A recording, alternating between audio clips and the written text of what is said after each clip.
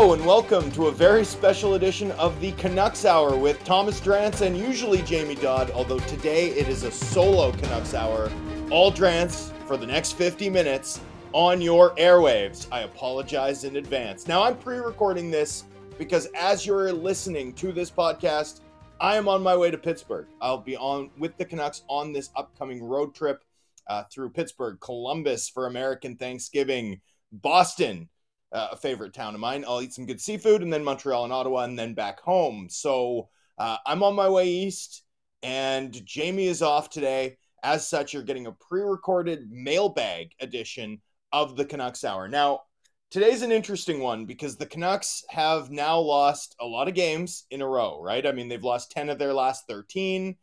They only won one game on this most recent 3-game homestand. That's on the heels of a 3-game losing streak. That's on the heels of a 2-4-1 homestand to open the season. Not great in Canucks Nation. And that's made the organization the focus of intense scrutiny, both within this market and without. And honestly, I do feel like we're at a point where what happens next for the Canucks is uniquely unpredictable. So, made some calls today because I'm pre-recording, just to ask around, should I be worried? Should I be couching what I'm saying? Is something happening today? And those who would know don't expect anything to occur today. But again, this is such an unpredictable situation because of how poorly the club has played and because we know that ownership is looking closely at what's gone down. If you listen to Elliot Friedman and the 32 Thoughts podcast today that ran this morning, he described an organization that's fractured into factions. That matches a lot of what I'm hearing, including that perhaps some of the disagreement on how to proceed extends even beyond and above hockey operations and at the ownership level. There were whispers in the marketplace that the organization internally was preparing for some kind of termination over the weekend. To this point, that hasn't come to pass. It's really tough to parse where exactly the club is at, in part because I don't think we have a good sense of the precise mechanics that ownership is working through in making a decision. And also in part because I do think this was telegraphed with how things went down last week with the ownership meetings being reported and then ownership meetings involving hockey operations and other key leadership, that ideally this club would prefer to leg out at least much of this season with the leadership group they installed or at least maintained over this past offseason, all of which puts a sort of spotlight too on the vacant position of president, a job no one has held down within the Canucks organization since Linden's departure. Could bringing in a president be a way to maintain the status quo and take or buy time for ownership to figure out exactly what's next? That's sort of a big question looming, not just within industry circles, not just within the chattering classes in the Vancouver hockey market, but also, as you sort of think through what's next for this club, I do think that's a situation to watch. All right, let's open up the mailbag and get to it. Hopefully what I just recorded is still relevant when you hear this at 11 a.m. All right. So we're going to open up the mailbag and get to a bunch of questions. I opened this up on Twitter yesterday, and we got a huge response, like 100+ questions, although a lot of them were, since we solicited questions post-game, a lot of them were just from people who were really angry. Fair enough. So here's an example of that from a gentleman named Dan Verlinden, DVDL88 on Twitter. Why did I become a Canucks fan? Canucks fandom has always been a little bit miserable, to be totally honest with you. And I think a lot of Canucks fans, like if you're 30, if you're a millennial Canucks fan, right? You went through and you had Bure as a child and you had a Stanley Cup run when you were between the ages of 5 and 12, right? That was incredible. Then you had the West Coast Express era, the Messier era came and went, and you were kind of too young to be truly hurt by it. Like you knew it wasn't good, but you didn't quite understand, the hopelessness of getting really excited about the NHL prospects of Bill McCult, that didn't hurt you. Then the West Coast Express is playing when you're in high school. That was scintillating. I mean, yeah, there was no playoff success, but the lack of playoff success actually helped you internalize the necessary fatalism and nihilism required to be a hockey fan in the Vancouver market. And then by the time you're in your early 20s, you're falling in love, you're starting your career. You had the Sedin era. You had literally the golden era of Canucks hockey from 08 to 2012, roughly, right? And so you were spoiled. You were spoiled. And then you get to these last 8 years, and yeah, there's not a lot to write home about. It's been brutal. It's been really tough to watch. And to top it all off, if you bought in on the ground floor and supported the rebuilding team through its leanest years and argued about Goldobin and other stuff like that, I mean, what's the payoff? The payoff's this?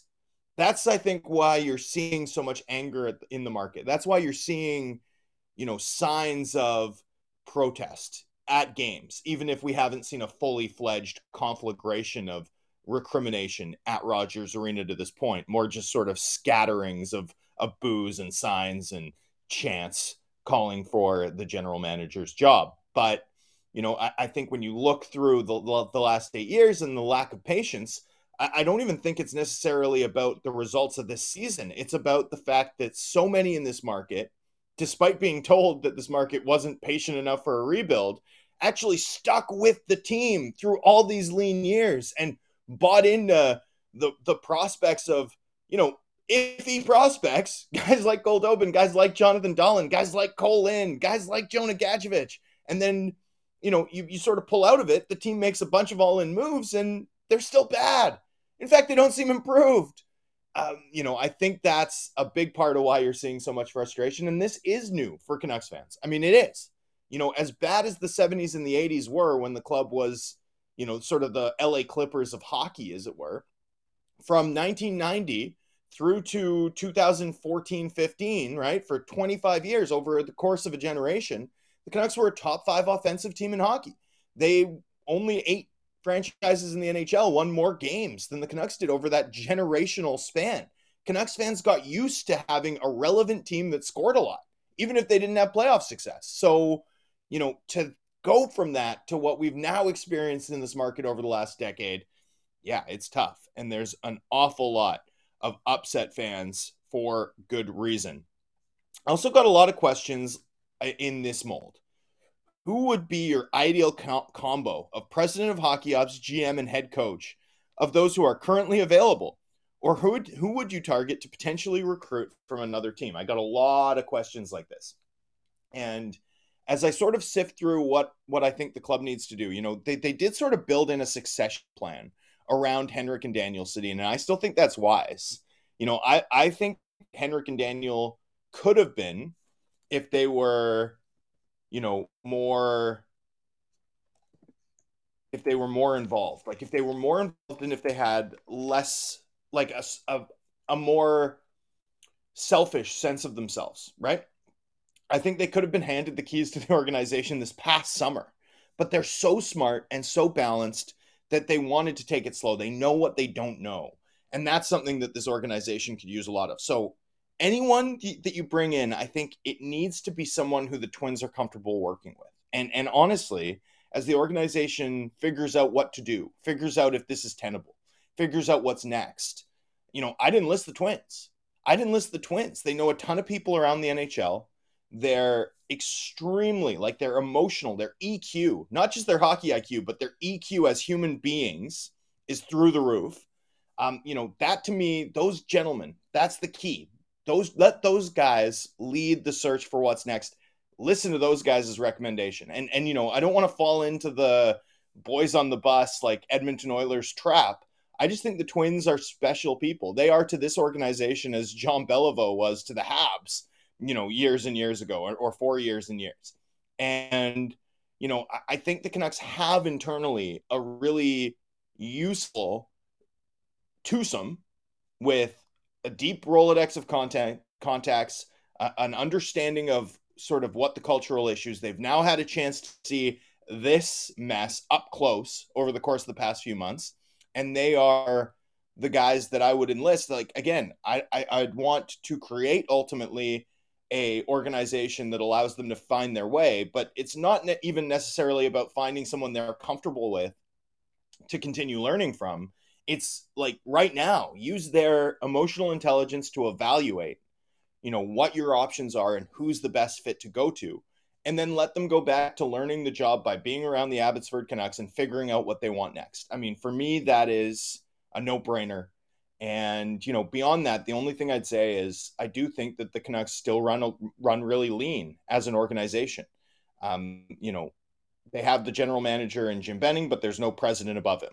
They have two assistant general managers in Chris Gear and John Weisbrod. But, I think these days you kind of need four.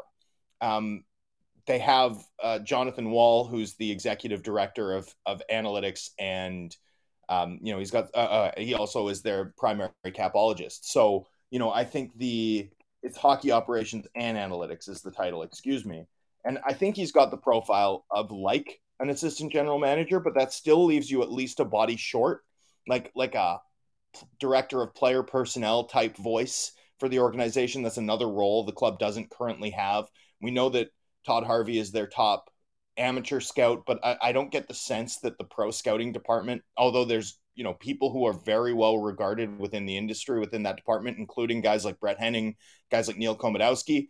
I don't I don't get the sense that there's a pro scouting voice with a ton of weight internally within the Canucks organization. So, I think they just need bodies in addition to everything else.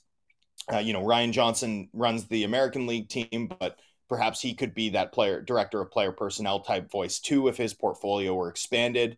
Either way, I do think in a dynamic organization, you need more bodies and more voices and more diversity of opinion, and then a more dynamic collaborative process than what I have an understanding of what the Canucks do have currently as function these days. All right.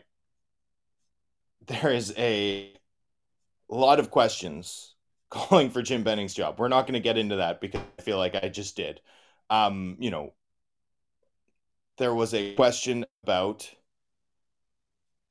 if you were to describe this team, asked Hockey Rush 1 in 2 words, how would you describe them?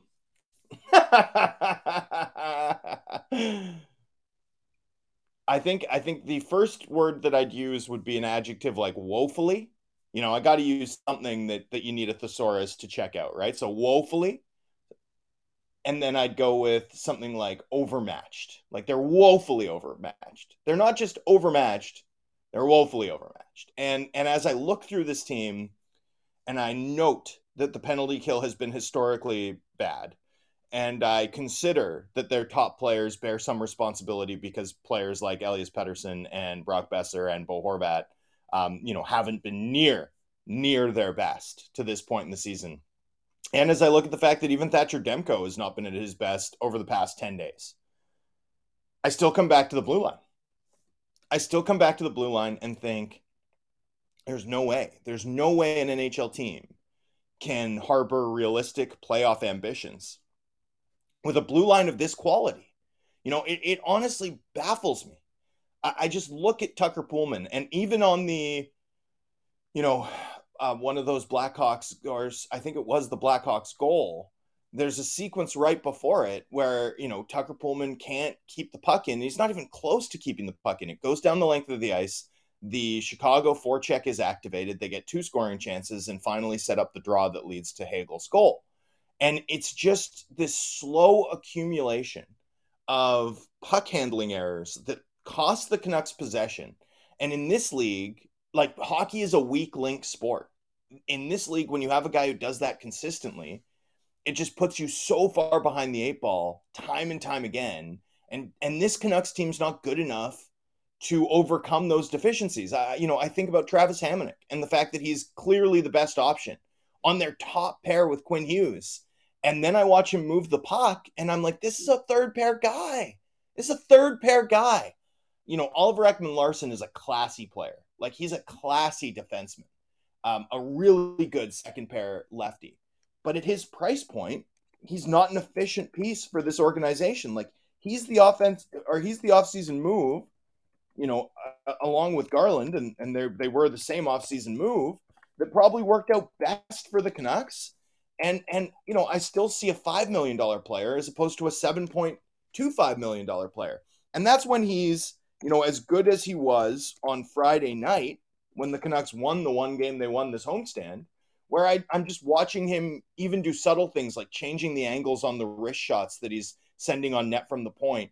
And it's deviously intelligent, right? Just like the details in his game as a puck mover, when he's playing aggressive defensively, he's just really good. He's really classy, but he's a finishing piece that an organization should be looking to add to get them over the top for a team that's still building or should have been still building like the Canucks were. I just don't see him as the type of defender that moves the needle. Then you get to Myers and, it's the same story. I sort of see him as a 4-5, like a fringe top 4 quality defender.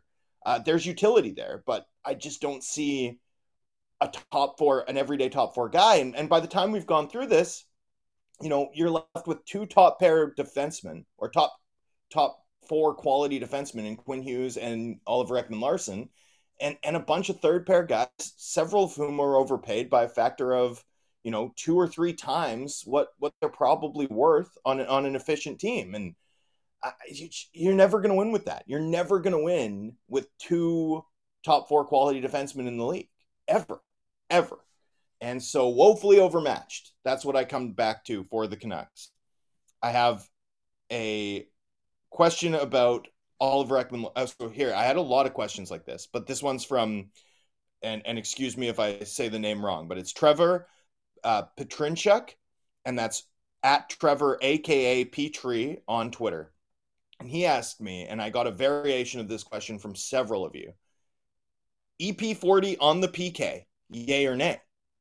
Question mark. Now, I think the way to look at this, or the way I'm going to spin this question, is a little bit more generally, like, why do the Canucks top players not play on the penalty kill?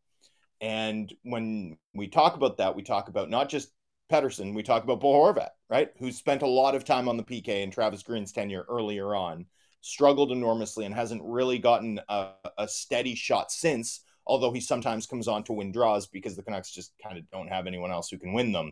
When we're talking about Nils Höglander, we're talking about Vasily Podkolzin.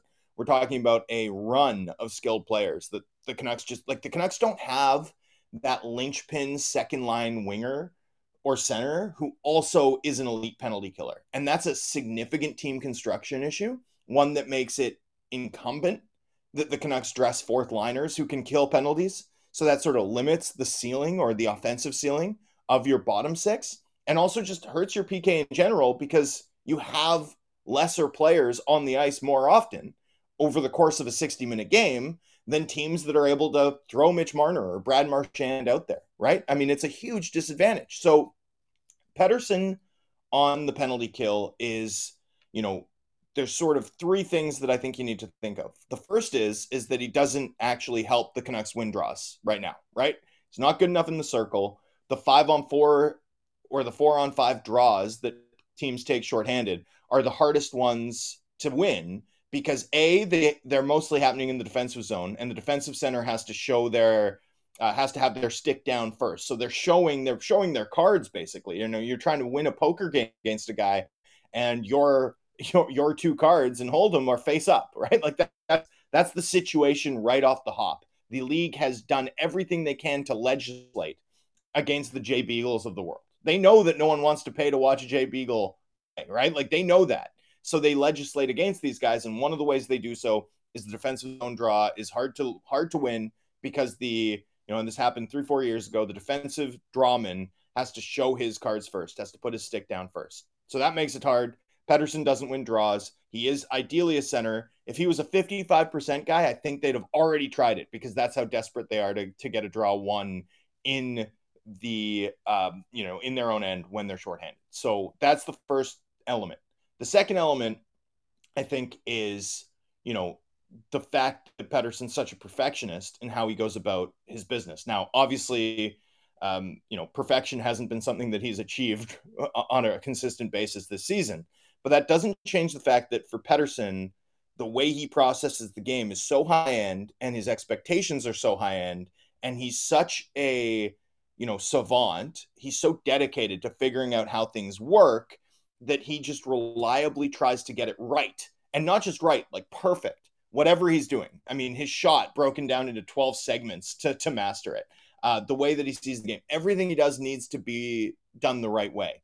Now, in a stationary defensive situation, right? In a stationary defensive situation, playing the right way means selling out to block shots sometimes, right? It means not flamingoing because you're the best player or the best forward on this team. And if you get hurt, the team's kind of sunk, right? It means going all out and risking injury. And I think there's an awareness internally that if Pettersson was put in a 4-on-5 situation, he'd do all that. He wouldn't have the overall selfishness to pull up because, hey, like I have to pick and choose here. I can't get hurt. They don't want me to get hurt blocking a shot. That's not the best use of our team's resources. And as such, I think there's a huge injury risk that I think the club is, typically speaking, reluctant to take when it comes to EP40. And then here's the last part, and this sort of applies more generally. What we see so often, and what shows best on TV, to be totally honest with you, for fans, a player that wins a lot of battles, like a Nils Höglander, looks like they're a sturdy two-way piece. The analytics on them are sturdy too because they spend more time in the offensive end. But that does not mean that their skills are well suited to stationary defensive play, right? I mean, it doesn't. And in Höglander's case, there's a lot of talk like, oh, he's so relentless. He's so relentless. Like he should be on the PK. And he is. And this is taking nothing away from him. But in fact, when you look at the subtleties of the lanes that he's in and how effective he is at cutting off the top, in terms of in-zone defensive play, he's the skills that lend itself to killing penalties are not the skills that he has that are most advanced in his game at this point. Vasily Podkolzin to me is a guy who I think the club should be starting to train to kill penalties for sure, because I think he's going to have that skill set. He's already improved so much. And I mean, from the start of the season where he was regularly turning the back on puck carriers in the defensive end, because that's what good defense looks like in Europe, to now where he looks like an absolute hound dog, even without the puck. A mammoth improvement. To me, I'd like to see the club harness that, but you can understand why they'd be reluctant to do so while they're scuffling. With Pettersson, I think overall his anticipation is super high end, but, I think he'd kill penalties if he could win a draw and if the club was less concerned about the injuries that he sustains. So Pettersson's actually the guy I think we're most likely to see 4-on-5 going forward at some point down the line. Maybe Podkolzin once they train him up. I do think overall, though, when you look at Horvat and Höglander, you see the battles, you see their assertiveness, you see, the passion that they can occasionally bring when they're on, and they usually bring it. It's just that the club's been so abysmal of late. But, I think it's easy to confuse that with the club's overall sort of need for guys who can handle the stationary defensive aspect of the game. And some of those guys just aren't good candidates, which I do think complicates the overall decision. I'm going to get to one more before we go to break because I'm going to get to it quickly. It's from @WReads, and he asks, are there any credible GM candidates who would take the job in Vancouver, or is the position just simply a never would consider because of ownership's meddling? And I get this talking point here and there on social media, and I just want to say there are 32 NHL GM jobs. They are highly coveted. Vancouver is an incredible hockey city. This is one of the best jobs in hockey.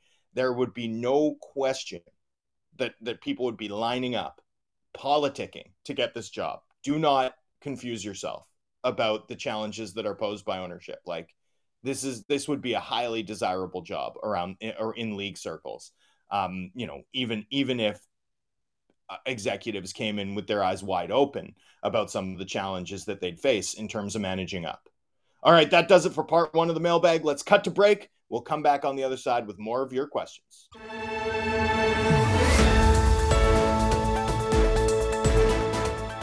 Welcome back to the Canucks Hour on Sportsnet 650. I'm Thomas Drance. Jamie Dodd is on vacation, and we are doing a special pre-recorded mailbag episode for our listeners' pleasure. So I got a question from Lee Powell, and that's at Lee Powell ST, and it was a question that I was only sent once, not 9 times in a row at 2 a.m. So Congratulations, Lee. I appreciate that. But it's a good one because it's actually revealing of a pretty interesting split overall in this market. Lee asks, how would you describe Bo Horvat's performance over the last 10 to 12 games? And I see in here Bo Horvat getting a fair bit of criticism in the market right now in a way that we've never seen before from the Canucks captain. Horvat's one of those guys who reliably raises his game, who deals with the media scrutiny and says the right thing with a level of consistency that's super rare in this market, but also across the NHL. And as such, and because of the fact that he was sort of the first young guy that this market had high hopes for over the depths of this rebuild, he's been relatively insulated from criticism, but now he wears the C. And now this season's gone off the rails. And this season's gone off the rails in a way that, unlike in 2021, fans aren't pointing to ownership or pointing to management or pointing to, a COVID outbreak to explain it, right? This time the microscope is really on the players. Now, how would I rate Horvat's performance over the last 10 to 12 games? Honestly, I think he's been really good. I do.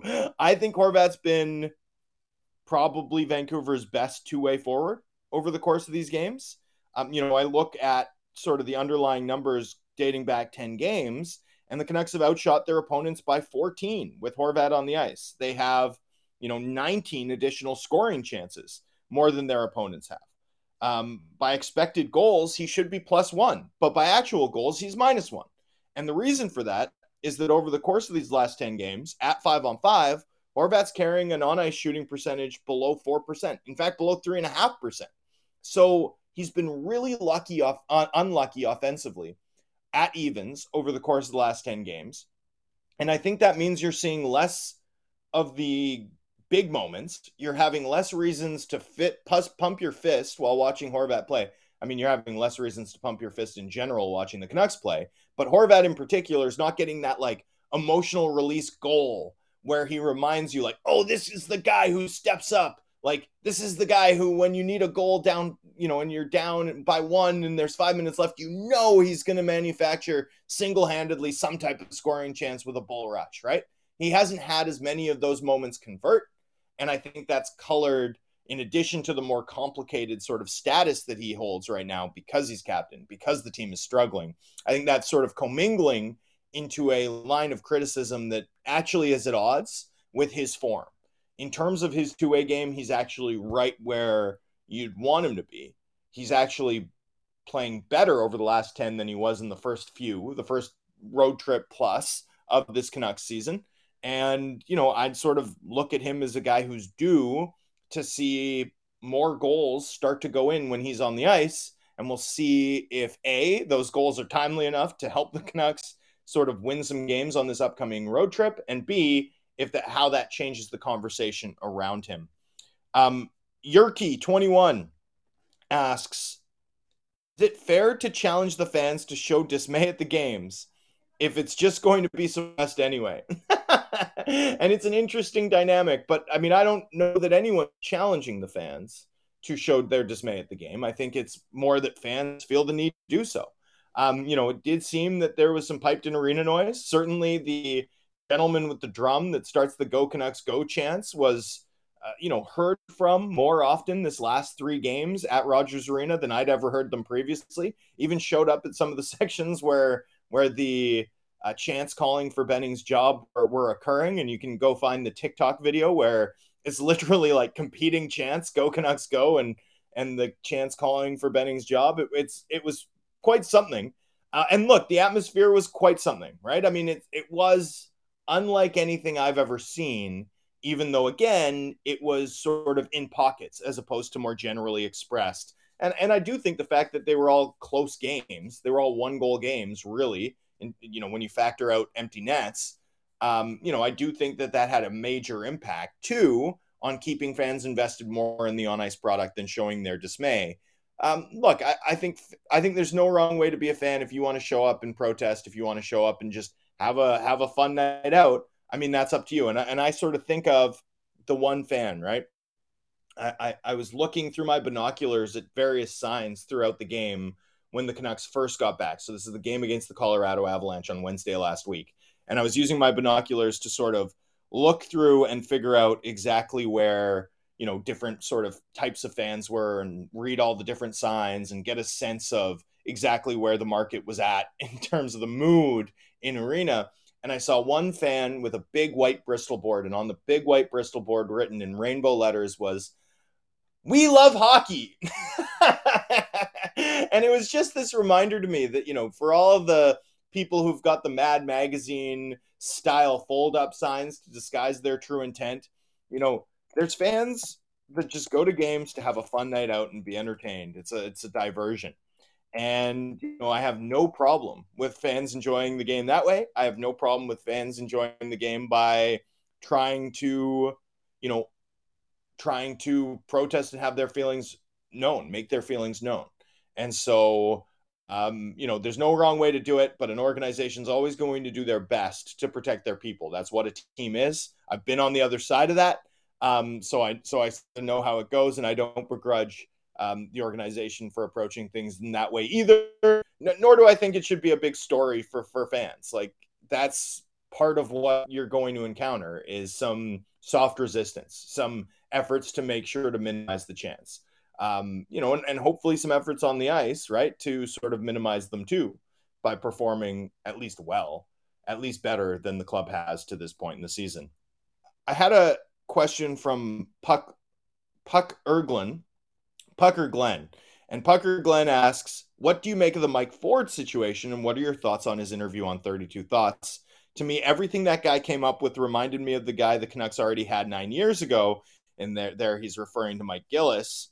I think the interesting part to note about any similarities between Ford and comments made previously by Gillis or since by Gillis, like, one thing that's interesting to note is they've had a relationship for 15 years. So if you're hearing echoes of Gillis type thinking in that Mike Ford interview, I mean, they probably chatted about it, right? Like, that's probably not a coincidence. There's a long-standing relationship there.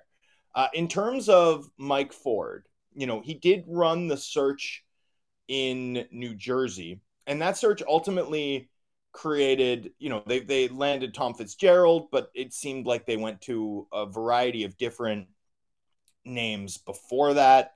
John Chayka, the LaFair Chayka got caught up in that. I sort of was asking around because I was like, how much should this guy be an exciting prospect to Canucks fans, because he speaks well, but he led a search that landed on John Chayka. I mean, that doesn't sound all that promising to me. I don't think Chayka had a particularly good run in the desert. And I was told a couple of things. One is I was told that there was actually a recommendation for the position, which was above general manager. It was a more general, like, Harris Sports president position. There was an offer made to someone else within the industry before Chayka. He wasn't necessarily a first recommendation. And when it was declined, Chayka apparently was sort of a little bit further down the list. Additionally, I don't know how much, and there is some skepticism within the industry about how much, the Harris Group, which owns the New Jersey Devils, ultimately took Ford's recommendations for both the positions that he was involved in hiring. So, that sort of opened my eyes a little bit in terms of what, to separate the results that Ford had in his initial dalliances in the NHL, because he's got a ton of experience in the EPL and in the NBA, with some of what I'd heard about him. And what I've heard about him within the industry, especially the fact that he's close with R.C. Buford, the legendary general manager of the San Antonio Spurs. Mark Cuban has used him extensively. He's obviously got a, ton of respect from high-level NBA circles. And then you hear him talk. I do think this is a progressive guy, an interesting guy. And if he ends up being involved in the situation in Vancouver, I do think that will help create a set of considerations and names that otherwise might not be at the top of the radar, particularly for an organization that's tended to be as obsessed with landing the splashy name as opposed to the right name, the way the Vancouver Canucks have on occasion over the course of the Aquilini stewardship of the club. Now, I got a lot of questions about Elias Pettersson's struggles, and I'm gonna read this one from Pod Golzin 92, who says, "Can we officially now say that Petey is Eriksson 2.0, and that's got to be the absolute most negative spin you could possibly put on Pettersson's slow start. The answer is, of course, is no. I mean, no, like what? They're not even the same player. There's no similarity between Eriksson and Pettersson. How concerned am I about Pettersson's struggles? Very, obviously. You never like to see a guy struggle for this long, and it has been a long time. I mean, we are at 17, 18 games, we're at a good portion of the season now. And, he just doesn't look quite like the player that he has in the past. I still suspect that he's working through some rust and some timing issues. And I think he's rusty. And when he has timing issues, I think it is magnified because Pettersson's not the fastest guy and he's not the biggest guy. He relies on being the smartest guy all the time, right? He relies on having this preternatural hockey IQ that allows him to stay ahead of defenders, allows him to stay away from checks, allows him to be a step ahead of the game constantly. And when Pettersson's at his best, he's taking over games because he's consistently that step or two ahead. I'd add too that one thing that Pettersson's had traditionally is this competitive core of steel that allowed him to appear to be outworking his opposition. There was a discipline with which he had headed to the net, no matter what. Just like, get to the net. Things are breaking down. I'll just get to the net. He was opportunistic as a result. When he lost the puck, he'd compete like mad to get it back right away. That was the part of his game that actually earned him comparisons to Gretzky from Gretzky himself. And I do think we're seeing a little bit less of that, which to me is the biggest concern. There's almost a air of discouragement around him at the moment. That to me is the bigger concern than the other stuff, than the lack of production, than the overall fact that he appears to be getting tagged more often by bigger players, because to me that's rust. To me that's he needs to get back in terms of his processing of the game to where he was, and I just think he's so precise when he's on. And when he's off, it all sort of looks different. And my guess is that impacts his confidence, and that impacts to some extent too, although it's no excuse, some of the, competitive excellence that we've seen from him in the past and maybe not seen from him this season. So that's sort of my overall take on Pettersson. I'm still not worried. I still believe that if you come into this league and are a 0.9 points per game player over 185 games, including a playoff run that sees your club win 2 rounds and your point per game through that, I think we've seen enough to know that you are a special player of some variety. At the very least, a top-line quality center probably for a decade. What we've seen has persisted for long enough that I do think it poses some real questions about whether or not Pettersson is, going to be a franchise player. And he wasn't quite a franchise player, but I always sort of saw him as a guy with potential to get there. I still see that. I still see him as having potential to get to that franchise level. But I do think it's the struggles over the past, 2 months anyway, since he returned from injury, since he missed camp. I do think that the struggles have persisted for long enough that it does pose some difficult questions about what his ultimate ceiling is. I still believe in the player. I still think he's an incredible centerman. I still think he's an incredible talent. The skill is just so evident. And even when he's just off a little bit, I still see so much to like in his game. I just want to see that sort of competitiveness, that core of steel come back. If I see that come back, then I think everything else will follow. So going to be interesting to watch and track his progression over the course of the year and to see what impact it might make should the organization make some changes. All right. Jared Hammond, that's at Hammond Jared on Twitter, asks, what trade value does Tyler Myers have? The M modified NTC doesn't make it easier, he notes, quite rightly. I think we're going to start having these conversations more and more, particularly if this season continues to go off the rails, right? And by the way, I just want to add, I don't necessarily think that's a fait accompli in terms of, I don't think this team's making the playoffs, don't get me wrong. But they're going on this road trip, and they're facing some pretty light competition over the course of the trip, other than Boston. It's conceivable that they'll win 4 or at least 3 of these next 5 games. Now, if they don't, that's an indictment. But should they rally a bit and win 4 out of 5 or whatever, they'll come home and the market will feel pretty different than it does right now. And yet, and I think this is important to note, I don't think that winning 4 of the next 5 would in any way meaningfully change what this club ceiling is, which is not nearly high enough for all the assets that have been pushed into the middle of the table and for all the time spent assembling and rebuilding this club, and not aggressively or rebuilding with any discipline, just being bad long enough that the club had a ton of high picks. Even if this club goes on a run and wins 5 of 6 or something like that, I think we've all seen enough to know that this club, and particularly the blue line and just particularly the construction, is nowhere near good enough. And I think it's important to not overreact to results one way or the other. We've seen enough from the Canucks in terms of their form that it doesn't really matter that they've struggled so much, although of course that matters the most, so much as we know that this team's not going anywhere because we watch them play and we know it's not good enough. And even if they reel off a bunch of wins, there's going to be voices in the market that are like, see, it's now clicking. They had all these new bodies and now they're all, on the same page. No, this team's not good enough either way. Like, even if they win a bunch of games here, we're going to know what this team is. And what this team is at best a fringe playoff team with very few prospects, a ton of chips pushed into the middle, a bunch of bad deals on the books that'll make it difficult to improve. And, that's not enough payoff. It's not enough payoff for all the pain that this market has endured to get to this point in the wake of the 2011 Core's disassembly. All right, that's a digression. But back to Tyler Myers. I think Tyler Myers could be moved.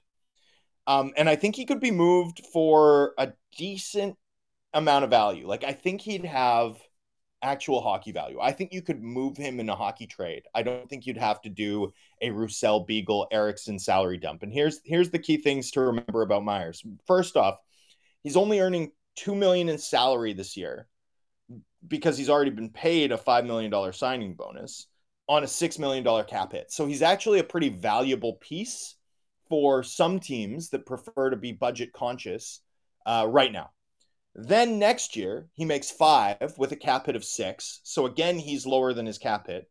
And then the next year, he's got a $5 million signing bonus and a $1 million base. So he's at $6 million. But over the course of, if a team was to acquire Tyler Myers right now, right, they would save $5 million versus his cap hit in actual salary. And that sort of helps lubricate some trades with some organizations. Like, that makes Tyler Myers a potential problem, like not a problem, but a solution to a problem for some budget conscious teams.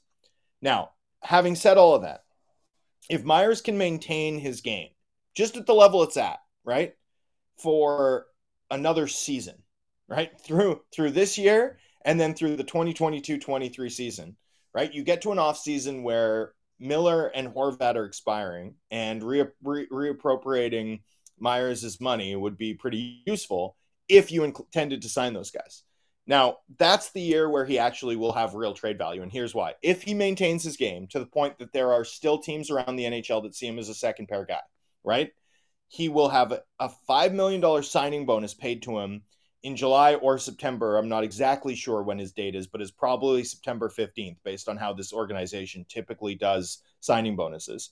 He'll have a $5 million signing bonus paid to him prior to the year and then only be due $1 million in base salary the rest of the way.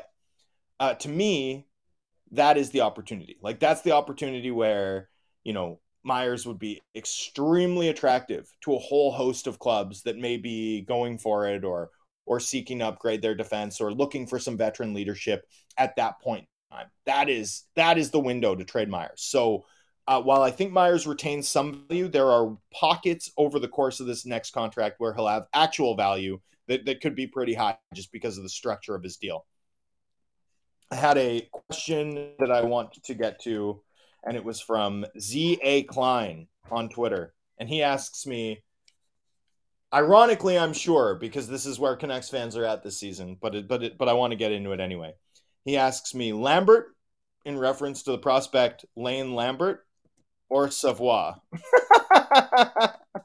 in reference to Matthew Savoie. Both of these guys, of course, are top draft prospects for the 2022 NHL entry draft. And that's a reference to, where this Canucks season is at, right? Should we be looking ahead to the draft, and which of these guys should we prefer? Matthew Savoie for me by a narrow margin. He plays for this absolute powerhouse Winnipeg Ice team, right? And he's got 32 points in 20 games, but actually hasn't looked good. Like, he actually hasn't played that well to the eye test, according to the scouts that I chat with. He's kind of been underwhelming. But to me, an underwhelming player who's still producing 32 points over 20 games in the WHL as a 17-year-old, sign me up for that. Like, that sounds great. I love the underperforming guy who's, the underperforming by the eye test guy that's still putting up a ton of points. That's the guy you want. That's always the guy you want. Now, Lambert, according to the eye test folks, is one of the fastest skaters and one of the best puck handlers that anyone has seen go through the draft process in several years, like over the last half decade. In terms of the combination of speed and puck skills, this guy is absolute top of the list from about 2016 on, right? So I'm not saying McDavid. Don't get me no, we're not talking McDavid here. We're not talking Barzal, but we're talking about sort of a class below. As a prospect, he's got those skills in spades. That's exciting. And if he goes to the right situation, I think he could be a really special player for sure. But, I also think there's a lot of players in Liga who have probably played, better. Like that Kemel kid is probably as good a prospect as Lambert, maybe a little bit better. And there's really good prospects in the dub too. Like Matichuk is one to keep your eye on. So in terms of Savoie or Lambert, which, a question I also appreciate because it's implying that the Canucks wouldn't win the draft lottery from Z.A. Klein. The answer for me anyway is Savoie. All right. We're running out of time here. I'll get to one last question. And thanks to everyone for participating. We'll definitely do this again. I loved having all these responses, even though, the vast majority of them were fatalistic and just filled with rage after another Canucks loss last night. So this one's from Jordan Jennings, at Jennings4. And he says, what's the plan with 3LD, the third pair left defender? They're obviously not going to make Hughes kill, correct? So either Rathbone kills penalties or they ship out Rathbone. How do you see this resolving long term? Follow-up, why not Hughes PD? Well, we've already addressed that. So, as I said, a lot of people wondering why skilled players don't kill penalties for the Canucks. In terms of the Rathbone thing, I think it's a really interesting one. He's down in Abbotsford now. For me, he should be up here. I just watched this Canucks team break out the puck and think there is no question that Rathbone's feet and offensive skills are something that the team needs. Whether it's Luke Schenn or Kyle Burrows on the left side. It's not really working for me. I liked Brad Hunt's last game, the fourth game that he played, the Anaheim game. I thought he played really well. I'd have time to see Hunt get back in the lineup, but, I do think part of the reason that they haven't gone to that is that it limits their flexibility in terms of penalty killing options. With Burrows in the lineup, you can have a Tyler Myers or an Oliver Ekman-Larsson kill a penalty, and you still have 4 available PK-type defensemen. If you have Hunt or Rathbone there and don't trust either of them on the PK and also don't trust Hughes, then anytime Myers or Ekman-Larsson or, Hamonic or Pullman take a penalty, then you're short a penalty-killing defenseman. Like, you literally don't have 4 the moment a PK guy takes penalty. So, I do think Rathbone needs to be a guy that kills penalties just to play if they're not going to play Hughes. And so, there's 2 routes that this take. You either train him up in the American League to be a decent penalty killer, and I think he's got the fire in his stomach to do it. I think he's got the intelligence to be able to do it personally, or you deal him. But the problem with dealing him is that you want him to show what he can do in the NHL for like 100 games if you're going to get max value, right? I mean, you need him to play in the league to get max value. And so navigating this is going to be a really tough balance for the club without question. All right. That's going to do it for us today in today's special and first ever mailbag edition of the Canucks Hour. Thank you so much for listening. Stay tuned to Sportsnet 650, and all the best. We'll see you tomorrow.